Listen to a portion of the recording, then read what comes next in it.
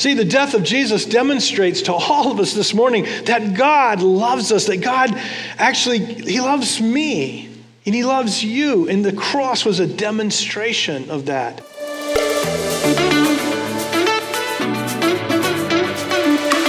Hi, my name is Michael Tuck, and I'm the Associate Pastor here at Bacon's Castle Baptist Church. We are a local church in Surrey, Virginia, dedicated to making disciples of Jesus Christ. This is the weekly podcast that we put out for our local church family and the church as a whole. We hope you enjoyed this week's podcast. This morning we were going through the new members material, and we were at the place where we talked about membership, and I was going through this document we wrote many years ago, the things we value. And one of the things we said we value as a church back then was participative worship, where you're involved, and it's not just a stage presentation, but it's all of us trying to encourage one another.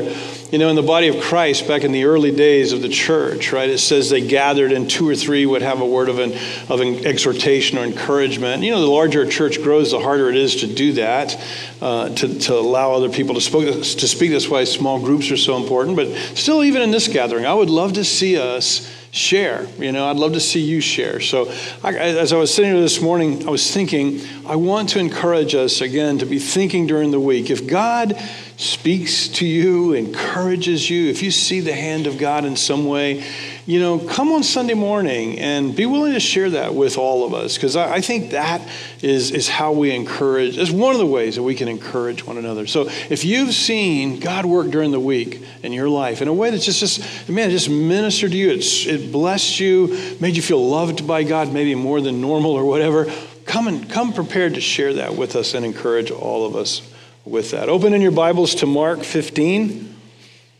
And as Michael just prayed a minute ago, we are at the crucifixion of Jesus, the death of Jesus, in our study of the biography that Mark puts forth. You know, I was thinking about you boys, we should just save this for Resurrection Sunday. But honestly, you know, every Sunday we're celebrating the death and resurrection of Jesus. That's why we meet on Sunday, because it was on Sunday that Jesus rose from the dead. So there's a sense in which every time we gather together as a group, as the body of Christ, that we are remembering the death and resurrection of Jesus. Well, this morning we're just going to talk about the death of Jesus. And I'm going to do things a little bit different than I normally do. I'm going to read the text bit by bit, and I'm going to comment on it. And this is a very familiar passage to probably most of you sitting in this room this morning. And but I'm hopeful that it'll be a reminder to you, and that maybe you'll be moved in your inner being to love God more, to love Jesus more. So that's what we're going to do. And then as we come to the end, I have a few things that I want to say about the death of Jesus that hopefully will encourage us. All right, that's what we're going to do. So let's begin. Chapter 15 of Mark, verse 1. As soon as it was morning, having held a meeting with the elders, scribes, and the whole Sanhedrin, the chief priests tied up Jesus, led him away, and handed him over to Pilate. So Pilate asked him, "Are you the king of the Jews?" And he answered him, "You say so." And the chief priests accused him of many things. Pilate questioned him again, "Aren't you going to answer? Look how many things they're accusing you of."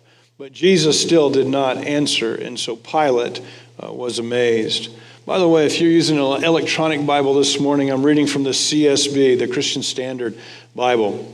All right, having found Jesus guilty in the early wee hours of the morning on some trumped up charges, and then when Jesus owned up to who he was, they said, "Well, we don't need any other charges. That's enough for us to put him to death." Well, that next morning, or in the early hours of the morning, they tied him up and they carried him to Pilate in order to get him killed, in order to have him murdered. They were under the political leadership of Rome, and so they did not have the right to put anyone, they did not have the authority to put anyone to death. They needed Rome to get on board, and so they took Jesus to stand before Pilate.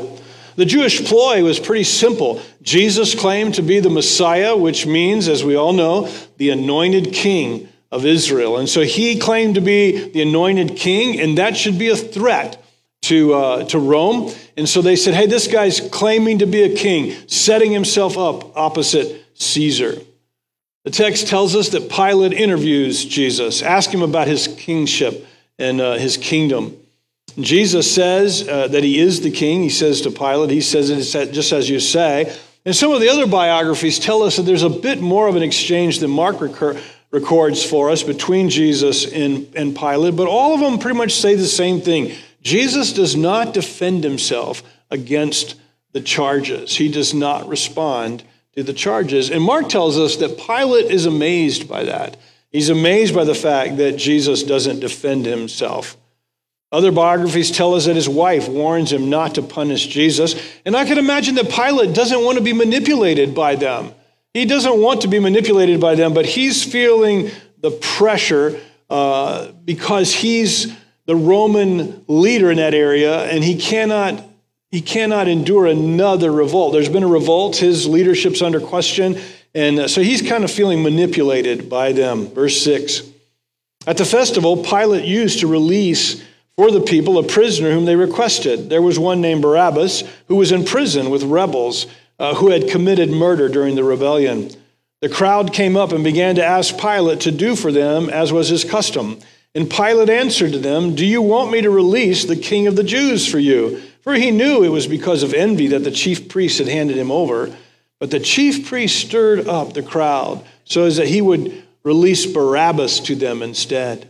Pilate asked them again, what do you want me to do with the one you call the king of the Jews? And again they shouted, "Crucify him." Pilate said to them, "Why? What has he done wrong?" But they shouted all the more, "Crucify him." Wanting to satisfy the crowd, Pilate released Barabbas to them, and after having Jesus flogged, he handed him over to be crucified. Pilate came up with a plan along the way. He thought to himself, man, I release a prisoner here during Passover. I'm going to set up a notorious prisoner I have, Barabbas, against Jesus. And I'm sure he thought they will choose Jesus over Barabbas. Barabbas was an insurrectionist against Rome. That would have meant that the people would have liked him, right? He was a stand-up against Rome, but he was also a thief and he was a murderer of the Jews. So they didn't like him any more than Rome liked him, and they were glad to have him incarcerated.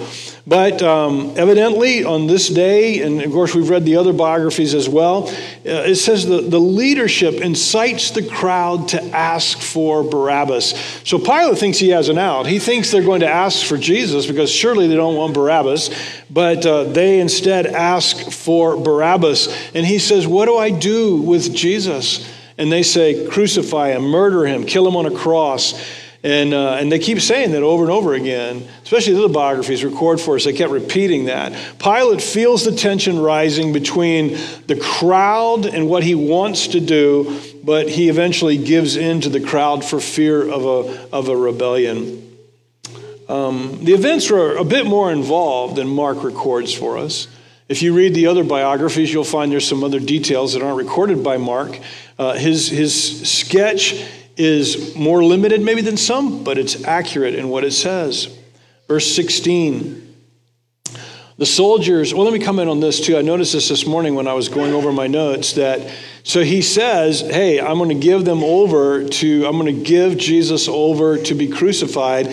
But you notice that Mark says, and he gave Jesus over to be flogged. And of course, I missed that in my study this week, that Mark does mention the cat of nine tails. Remember, that's the whip that has nine cords that are embedded with pottery and stuff like that, with which they whip Jesus 39 times. I think what happens next is where that occurs, verse 16. The soldiers led him away to the palace, that is to the governor's residence, and called the whole company together. So there's a lot of men. They whipped him, doesn't say that, but they obviously flogged him. We know that from the other biographies. Verse 17, they dressed him in a purple robe, twisted together a crown of thorns, and put it on him. And they began to salute him, "Hail, King of the Jews."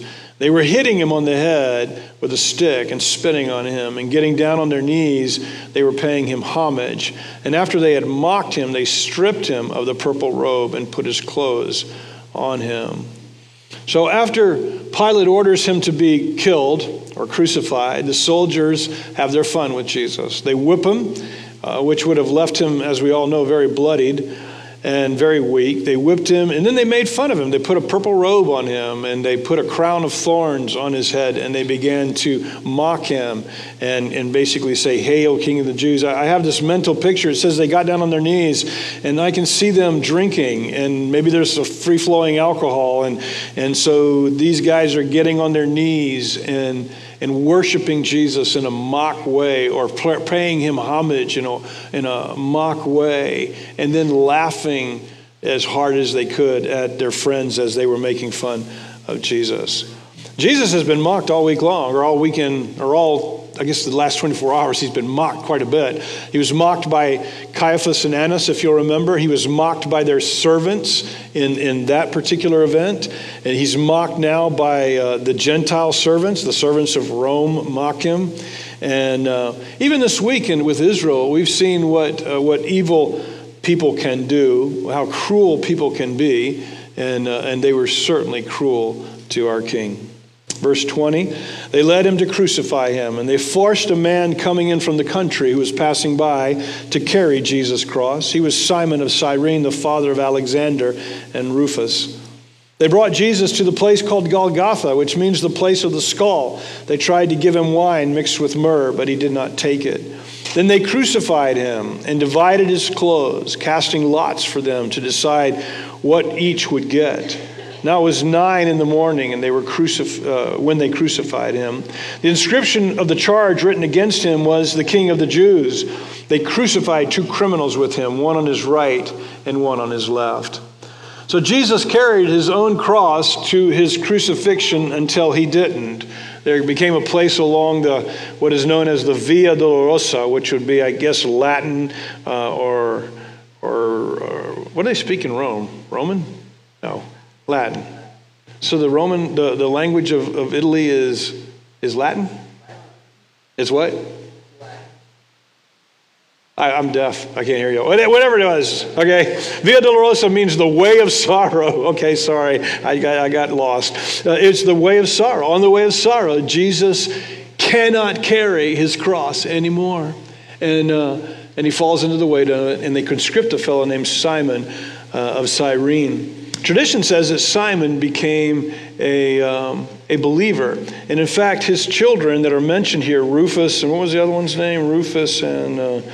Anyway, his children are mentioned. Rufus is mentioned later on in the scriptures. But Simon carries his cross, and I guess what he witnessed led him to become a follower of Jesus according to tradition. They tried to give Jesus some painkiller when he got there, some wine mixed with myrrh, but he wouldn't drink it. So they nailed him to the cross, and they hung him up between heaven and earth. The place where they murdered him was called Golgotha, which means the place of the skull. That's what that Golgotha translated means, the place of the skull. In Latin, it's called Calvary. So whenever we sing of Calvary, we're singing the Latin word for the place of the skull. It was 9 a.m. when they hung him up. Above his head was the charge, he's the King of the Jews. Beside him hung 2 thieves, one on his left and one on his right. And the soldiers sat at his feet and gambled for what limited possessions he had, which were just a few items of clothing. Verse 29. Those who passed by were yelling insults at him, shaking their heads and saying, "Ha! The one who would destroy the temple and rebuild it in 3 days. Save yourself by coming down from the cross." The same way the chief priests and the scribes were mocking him among themselves and saying, "He saved others, but he cannot save himself. Let the Messiah, the King of Israel, come down from the cross so that we may see and believe." Even those who were crucified with him taunted him. Jesus would hang on the cross for 6 hours. Before he would die, he would endure the abuse of the spectators that were there to watch him die. The crowd mocked him, and they said, "Hey, we heard you say you're going to destroy the temple in 3 days. Man, if you could do that, surely you could come off the cross. So come on down off the cross." The priest and the high priest and the Pharisees, they mocked him as well, saying, "He saved others. Why can't he save himself? Hey, if you're the Messiah, come on down from there so that we might believe in you and prove yourself to be the Messiah." And they mocked him. So how much of those 6 hours did he endure that abuse? I would imagine it was for most of that time. Different people saying different things to him throughout those 6 hours. When it was noon, that would have been 6 hours of him hanging on the cross, 3 hours of him hanging on the cross. Darkness came over the whole land until 3 in the afternoon. So Jesus is on the cross for 6 hours, from 9 to noon. I guess it's normal, but at noon it becomes dark in the land, and that lasts until after he dies. And at 3, Jesus cried out in a loud voice, Eloi, Eloi, lama sabachthani, which is translated, my God, why have you abandoned me? And when some of those standing there heard this, they said, see, he's calling for Elijah. And someone ran and filled a sponge with sour wine, fixed it on a stick, offered him a drink, and he said, let's see if Elijah comes and takes him down. And Jesus let out a loud cry and breathed his last. And then the curtain of the temple was torn in two from top to bottom. And when the centurion who was standing opposite him saw the way he breathed his last, he said, truly, this man was the Son of God. At noon, it begins to turn dark, and that darkness would last the rest of the time. And I've thought about this. I'm speculating, of course. Obviously, I don't think the sun stopped shining or anything like that. But however God darkened the land, I mean, I've been in some storms where it goes from light to very dark. And I think that's what we're seeing here. Some clouds rolled in that were so dark and so black that the sunlight was blocked, and the land became dark, and it was eerie for 3 hours. At 3 p.m., other things have happened. Mark doesn't record them. But at 3 p.m., Jesus cries out, God, why have you forsaken me? Now, I want you to understand that I think that what God is doing here, what Jesus is doing, he's calling our attention to Psalm 22. If you've never read Psalm 22, you should read Psalm 22 because it's a really clear picture of the crucifixion. I don't believe that Jesus believed that God was forsaking him. Maybe he felt like God was forsaking him, but I know that Jesus knew that God was not forsaking him. The crowds think he's calling for Elijah. They know something is up. They try to give him some wine to see, I guess maybe to help him live. But with a loud cry, he surrenders the breath of life. Now we know from another biography that the loud cry was, what was it? Anybody? It is finished. That was his last cry. Mark tells us that at that moment, God rips the curtain that separated the Holy of Holies from the rest of the temple. The Holy of Holies is where the Ark of the Covenant was. It was where the presence of God was supposed to be. So, we might ask ourselves, and again, I don't know that the Scripture comments on this, but it seems to be so obvious. God rips the Holy of Holies curtain in half. And it's obvious, I believe anyway, it's obvious that he's punctuating that he is giving us a new access into his presence. The only person who was able to go into the presence of the Lord at that point was the high priest once a year. I think God is saying, things are changing, and I'm welcoming you into my presence.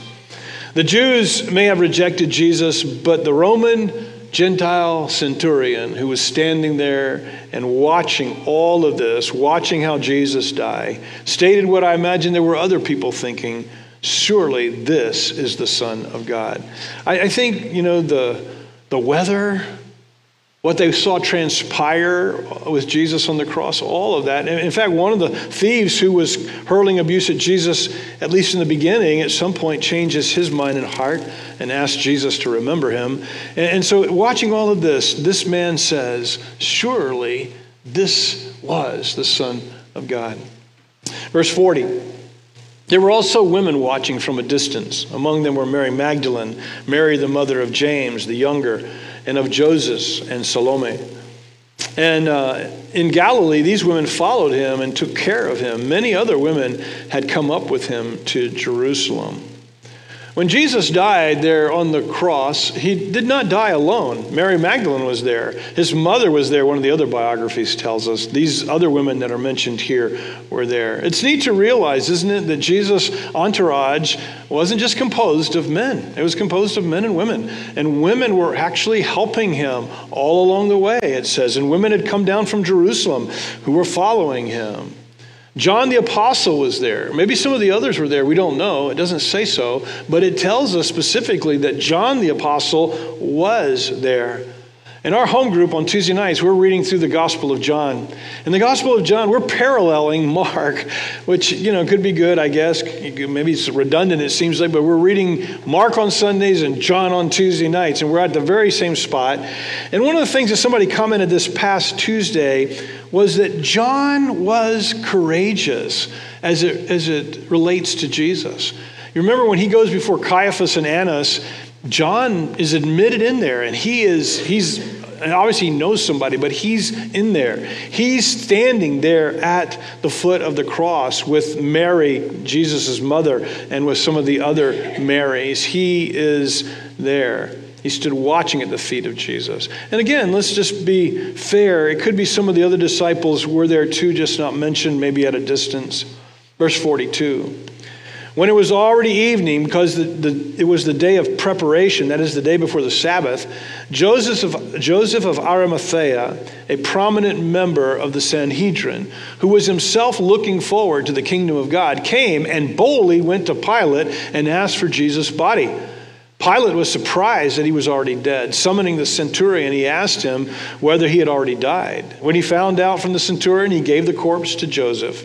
And after he bought some linen cloth, Joseph took him down and wrapped him in the linen, and he laid him in a tomb cut out of the rock and rolled a stone against the entrance to the tomb.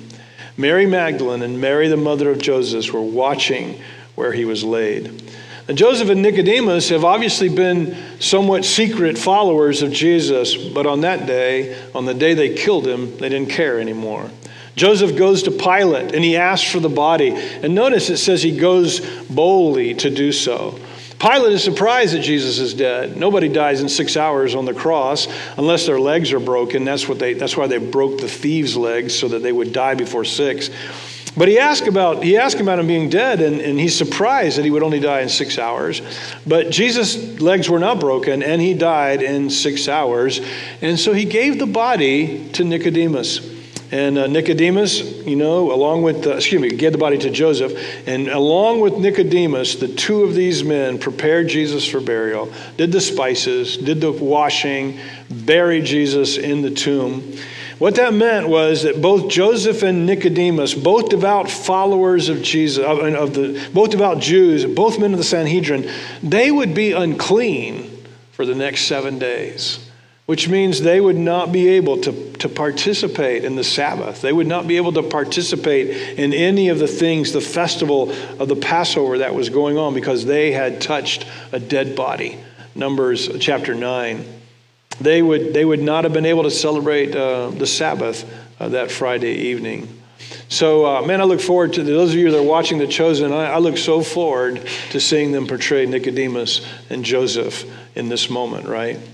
Two Marys were watching where they laid Jesus, but obviously the Marys did not know what Nicodemus and Joseph, or Joseph and Nicodemus, had done for Jesus. And they buried him in a tomb, we're told, that Joseph had purchased, most likely for himself. Dietrich Bonhoeffer spoke of the cross, and this is what he said: "The cross is not the terrible end to an otherwise God-fearing and happy life. But the cross, meets us at the beginning of our communion with Christ." In other words, if we're going to follow Jesus, the starting point is the cross. The cross is not the ending point for us. It's the beginning point. And it's obvious that the cross, or the death of Jesus, because that's what the cross represents, is essential to the good news. Now I want you to follow me, because this is really where I really want to encourage you, and I want to challenge you, and I want to exhort you this morning. But the death of Jesus is essential to our good news. Paul said that he passed on to us of most importance what he also received, that Jesus died for our sins according to the Scriptures. The good news is the death of Jesus, and it became the symbol of our faith. The death of Jesus did. So we symbolize it with what? We symbolize it with a cross, because it reminds us that Jesus died for us. So why was the cross so important? As the hour of Christ's death approached, the Gospels tell us that he asked the Father, he said, is there any way for us to do this? He says, is there any way can this cup pass away from me? And can we do this some other way? And the cup was obviously referring to his death on the cross. Is there any way that we can do this other than my death? And then he said this, what we need to all say, but not my will, but your will be done. But the Father said, no, there's no other way to do this other than your death. So what did the death of Jesus accomplish for us? Now, I'd like to show you 5 things that the Bible says the death of, maybe we might could find more, but I'm going to show you 5, which are really 3, and you'll understand as I go along. But I'd like to show you 5 things that the death of Jesus did for us biblically. Number 1, by his death, Jesus canceled out our legal indebtedness. In his letter to the church at Colossians, chapter 2, here's what Paul said to that church. He said, when you were dead in your trespasses and in the uncircumcision of your flesh, he made you alive with him, with Jesus, and forgave us all our trespasses. He erased the certificate of debt with its obligations that was against us and opposed to us, and has taken it out of the way by nailing it to the cross. According to Paul, anyway, your sin caused you and me to have an indebtedness towards God. And what is that indebtedness? What is that debt? Well, I'm going to suggest to you that debt is your death. The debt you owe for your sin is death. The Bible says the wages of sin is death. God told Adam and Eve that if you eat of the tree that he forbade, the wage would be death. You would die. The debt of their sin was death. And all of us have sinned, and all of us fall short of God's perfect design. And the result is brokenness, and the ultimate brokenness for all of us is death. All have sinned, all die. When God gave Israel the law, he said, the person who sins, who violates the law, shall die. And evidently, and not that I understand this, and I'll talk about that more in just a few moments, so hang in there. Evidently, the death of Jesus, by allowing himself to die for us, Jesus canceled out the debt of death that was against us by nailing himself to the tree, by killing himself, by allowing himself to be killed on our behalf. Thus, God is just and righteous to restore our lives and to raise us from the dead, to give us our life back. So the death of Jesus cancels out your indebtedness against God. I may not have it right on what that indebtedness is, but I believe I'm right. I believe the indebtedness that you owe God for your sin is your death. Number 2, by his death, Jesus rescues us from the curse of the law. Galatians chapter 3. This is Paul writing to the church at Galatia. He says, or the churches at Galatia, he says, for all who rely on the works of the law are under a curse, because it's written, everyone who does not continue doing everything written in the book of the law is cursed. Now it is clear that no one is justified before God by the law, because the righteous will live by faith. But the law is not based on faith. Instead, the one who does these things will live by them. Christ has redeemed us from the curse of the law by becoming a curse for us, because it's written, everyone who is hung on a tree is cursed. Well, I think Paul's telling the Galatians that the law cursed us. And Jesus hanging himself on a tree, Jesus dying for us on the cross, takes away the curse of the law. The law refers to God's enumerated laws in the Old Testament. It includes those laws that he gave the Jewish people to set them aside, to make them different. But it also includes the moral law of God that streams from the character of God. And if we don't keep the law perfectly, it says we're cursed. Well, what is the curse? I think it's pretty clear from the text. The curse of the law is death. Jesus hung himself on the cross. Jesus died on the cross. Jesus took our death, the curse of the law that's upon each one of us, and he dies for us to take that curse. He rescues us from the curse of the laws of God, because we all fall short of the curses of the law. We all fall short of the laws of God. So we're all under that curse, and that curse, I think, is death, because everyone who hangs on a tree, everyone who dies on a tree is cursed. Jesus took our death upon himself. But here I think I'm going to make it even more clear. Here's the third one. By his death, Jesus ransoms us. Jesus is the one who said that he came to give us life and gave his life for us as a ransom. Here's exactly what our King said. He said, whoever wants to be first among you will be the slave to all. Boy, we should really listen to that, right? Whoever wants to be great and first, you need to be the servant of all. Verse 45, for even the Son of Man did not come to be served, but to serve, and to give his life as a ransom for many. Mark chapter 10. So early on, when Christians thought through this, they came to the conclusion that Jesus had ransomed us from Satan, that we belong to Satan, that somehow we had given ourselves to Satan and his clutches, and Jesus ransomed us by exchanging his life, with Satan. He ransomed us from Satan, much like we ransomed some of our political American prisoners. Our government ransomed some, of our prisoners with money. Well, that's the same kind of thing. Jesus was ransoming us from Satan by giving his life to Satan so that Satan would set us free.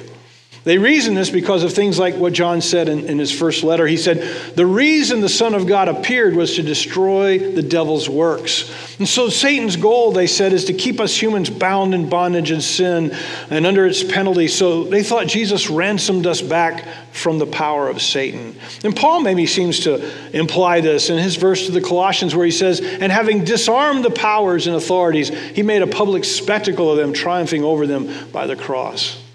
But in time, Christians rejected this original thinking. They said things like this, and things which I agree with. Satan doesn't own us, and God did not owe any kind of ransom to Satan. So if that wasn't how Jesus ransomed us, how did Jesus ransom us? Well, how is it that giving his life, he ransomed us? You follow? That's the question.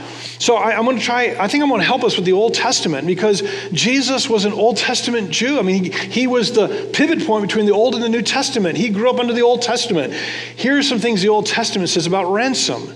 In Exodus 21, if a man was under the penalty of death because of a misdeed of his ox, for instance, if you had an ox and it was known to be a temperamental ox and it was a danger to human beings, and you had been told, if your ox gored somebody and they died, you were under the penalty of death. You needed to give your life. You were going to. It was capital punishment. You were going to die for what your ox did. Here's what God said. He said that man can actually ransom his life for some money and thus not be put to death. If the people agreed who had lost the loved ones, he could ransom his life with money so that he didn't have to die. Hosea 13, verse 4, God says, I will ransom them from the power of Sheol. I will redeem them from death. Death, where are your barbs? Sheol, where is your sting? Compassion is hidden from my eyes. Well, y'all might recognize that. Paul quotes that in 1 Corinthians 15. But here God says, I will ransom them from the grave. I will ransom them from death. Numbers 35:32. It says, you are not to accept a ransom for the life of someone who is guilty of murder. He must be put to death. In other words, ransom was to rescue someone from death, but you could not rescue someone by ransom who was under the penalty of death for murder. Leviticus 27:29, no one sentenced by the courts to die may be ransomed with a fine. Instead, he shall surely be put to death. So it seems to me that Jesus giving his life to ransom us, he was giving his life to ransom us from death. And I might add this. He said, I give my life as a ransom for many. Who does the many refer to? I suggest that the many refers to everyone in the world, both the Jews and the Gentiles, you and me. Here's what God says. For God so loved the world that he gave his only begotten Son, that whoever believes in him should not perish, but have everlasting life. The Son of Man, for God did not send the Son into the world to condemn the world, but to save the world through him. God gave Jesus in death for all the world. Jesus died for whosoever is willing. Whosoever is willing can be saved from perishing, from death, and have eternal life, because death is the opposite of eternal life. Through Jesus' death, people from every tribe, every tongue, every language, every nation can be reconciled to God. And it's why the Great Commission is so important. It's why we're to go into all the world, including our neighborhoods here, and talk and share about Jesus, and then take Jesus to the ends of the world and make disciples of him. Because Jesus came to rescue all of us from the debt of death that is all upon us. All of us know it instinctively and innately. I stand by that. I think you can suppress that truth, Romans chapter 1, but I think all of us innately know it. Now, maybe you've noticed this, and I hope you're thinking with me and you're processing. All three of these things that I've just said are ultimately the same thing. Did you notice that? They're all the same thing. Jesus came to rescue us from death by his death. They're all saying the same thing. He rescues us from the curse of the law. He ransoms us from death. He pays our indebtedness by nailing himself to the cross, by allowing himself to be crucified for us, by giving his life for us. He takes care of our indebtedness. Here's my point. All of those are saying the same thing. Jesus dies for you because you are under the curse of death. And Jesus dies to pay. That's why the cross was so important. But let me give you two more, and these are different. These are different than that, okay? So that's why I said there are five, but there's really three, all right? So here's the second one, or here's the fourth one. By his death, Jesus brings us near to God.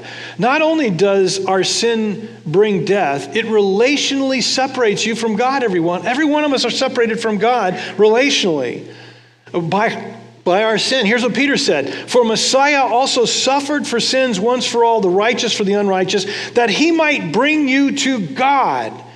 He was put to death in the flesh, but made alive by the Spirit. The purpose of bringing us to God implies that prior to Jesus dying, somehow or another, we were far away from God, that we were separated from God in some way. Paul agrees with Peter. Here's what he says to the church at Ephesus. He says, you who were once far away have been brought near through the blood of Jesus. And by the way, everyone, the blood of Jesus is always a metaphor for his death, because our life is in our blood. Slice your wrist, cut the jugular vein in your neck, and you will die, because your blood will go and you will die. For Jesus to shed his blood means he gave his life for us, and we who were far away have been brought near by the blood of Jesus. We've been brought near to God by his death. In the Old Testament, God says this about sin. Indeed, the Lord's arm is not too weak to save. His ear is not too deaf to hear. But your iniquities, your sins, are separating you from your God, and your sins have hidden his face from you so that he does not listen. Now, I want to be quick to say this. The death of Jesus has brought us back into fellowship with God. We who are believing in Jesus are not far from God. We are not separated from God. Paul says nothing can separate us from the love of God. Do you remember the story in Adam and Eve? Their sin made them hide from God. When they were cut off from God and separated from God, it's really their sin that led them to hide from God. It led them to go into the bushes and cover themselves with fig leaves. And it was God who was seeking after them. But it's the death of Jesus that made a way for us to find our way back to God. His death has brought us near to God. And finally, by his death, Jesus demonstrates clearly and convincingly two aspects of the character of God. The first one is this.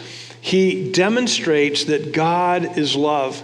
And maybe more specifically, he demonstrates that God loves you and God loves me. That's what the cross demonstrates for us. Here's what Paul said to the church at Rome. You see, at just the right time, when you were still powerless, Messiah died for the ungodly. That'd be you and me. For very rarely will anyone die for a righteous person, though for a good person, someone might possibly dare to die. But God demonstrates his own love towards us in that while we were not a good person, while we were not a good, great, godly person, while we were still sinners, going away from God's perfect design, Jesus died for us. See, the death of Jesus demonstrates to all of us this morning that God loves us, that God actually, he loves me. And he loves you. And the cross was a demonstration of that. Now, the cross of Jesus may have been more than that, but it was nothing less than that, right? That Jesus loved us, or God loves us. And the second thing that it illustrates of the character of God is that God is righteous and just. The death of Jesus is a demonstration of the justice and uprightness of God. Early in Romans, Paul said this about the death of Jesus.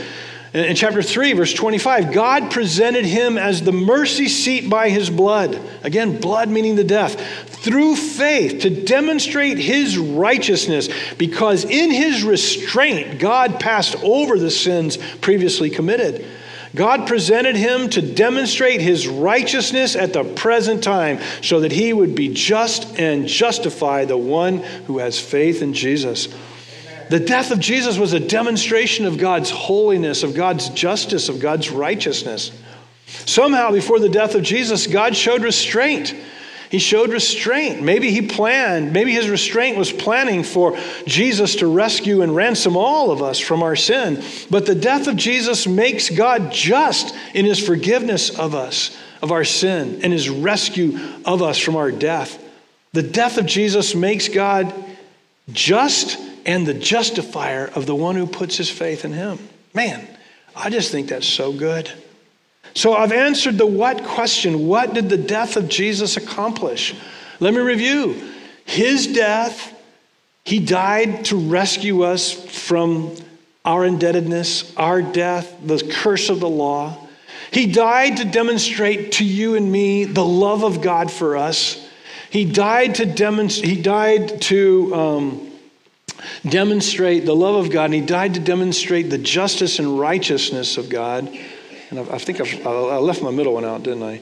Oh, he died to bring us near to God because relationally our sin makes us hide from God and cuts us off from God.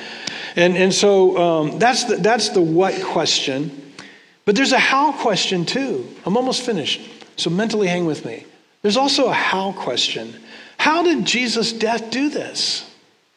How does Jesus' death rescue me from the curse of the law? How does Jesus' death bring me near to God? How does Jesus' death show the love and righteousness of God? You know, people have come up with all kinds of theories as to how the death of Jesus did that. There's a whole bunch of them out there. They're called theories of atonement, and I would urge you to study them. I'd urge you to not wait on me to just go out there, study, type in theories of atonement and read for yourself. Figure out what you think. Maybe it's the how question. I don't really have an answer to the how question other than I think the what question kind of answers some of the how question, all right? But I'm going to make this one simple statement about the how. Somehow in the plan of God, in the love of God, in the righteousness of God, and in the justice of God, Jesus' perfect life and Jesus' death is given as a substitute for Jimmy's imperfect life and Jimmy's sin and Jimmy's death. I mean, there may be a whole lot more to the theories of how Jesus did it by his death, but in some way, some form, or some fashion, Jesus is substituting himself for me. And then there's the why question. Why did it have to be the death of Jesus? Why couldn't God have, God is God, right? He's the creator of all of us. He's the creator of everything that exists. Why did it have to be the death of Jesus? And you know what? Man, I don't know the answer to that question. Even Jesus in his humanity asked the Father, he says, is there any way we can do this without being my death? And of course the Father's answer is no, there's not. And so I don't know why it had to be the death of Jesus, but in God's just and loving and perfect reasoning, It was he himself who would substitute himself at some level for us and rescue us and ransom us and free us from the penalty of our sin. John R. Stott said this. He said, before we can begin to see the cross as something done for us, because I've been talking about the cross as being something done for you.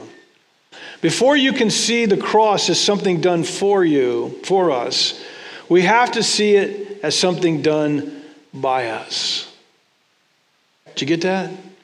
Before you can see it as something for you, you have to see it as something done by us. And here's what he means. Jesus died because I'm a sinner.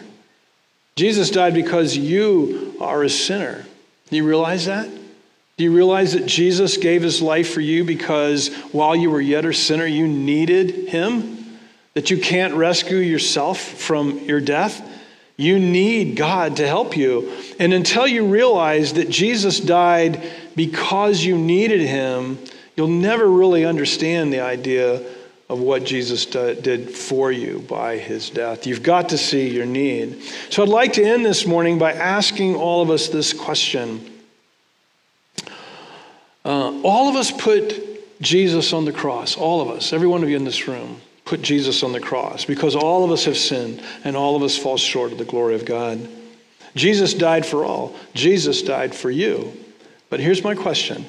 But his death is only applied to those who by faith trust him, trust his word, put their confidence in him. They follow Jesus.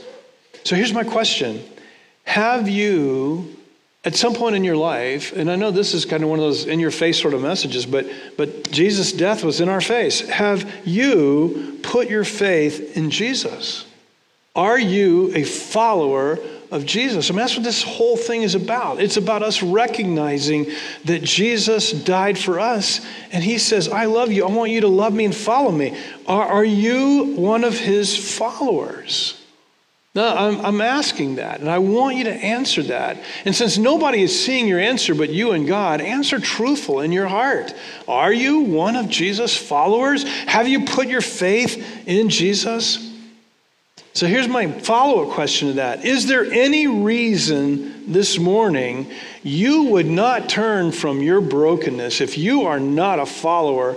If you're being honest in your heart and you say, hey, I've heard all this, I'm not there yet, or I haven't come, but you recognize, man, I'm not there yet. But is there any reason why this morning you would not turn from your brokenness? And by that I mean recognize that you can't fix your brokenness, that you need someone to intervene in your life. Is there any reason why you wouldn't put your faith in Jesus right now and begin to follow Jesus right now? Is there any reason?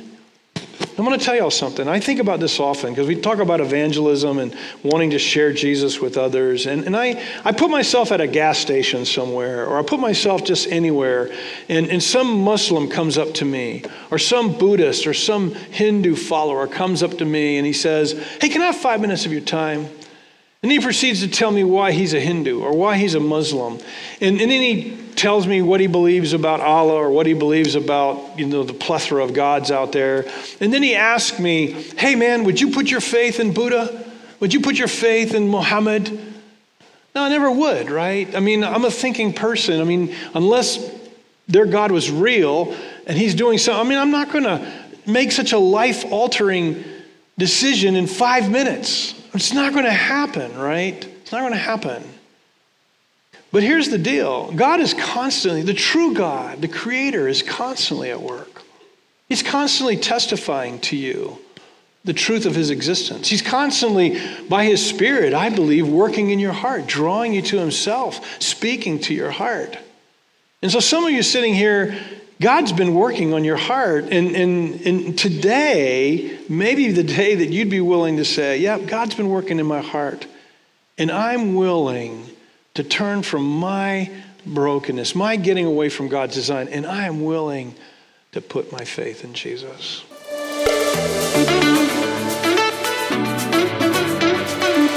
Thank you so much for listening this week. If you have any questions, you can email them to pastorjimmy@baconscastle.com. Also, check us out on YouTube and Facebook to get to know us and see what God is doing here in Surrey. Be blessed.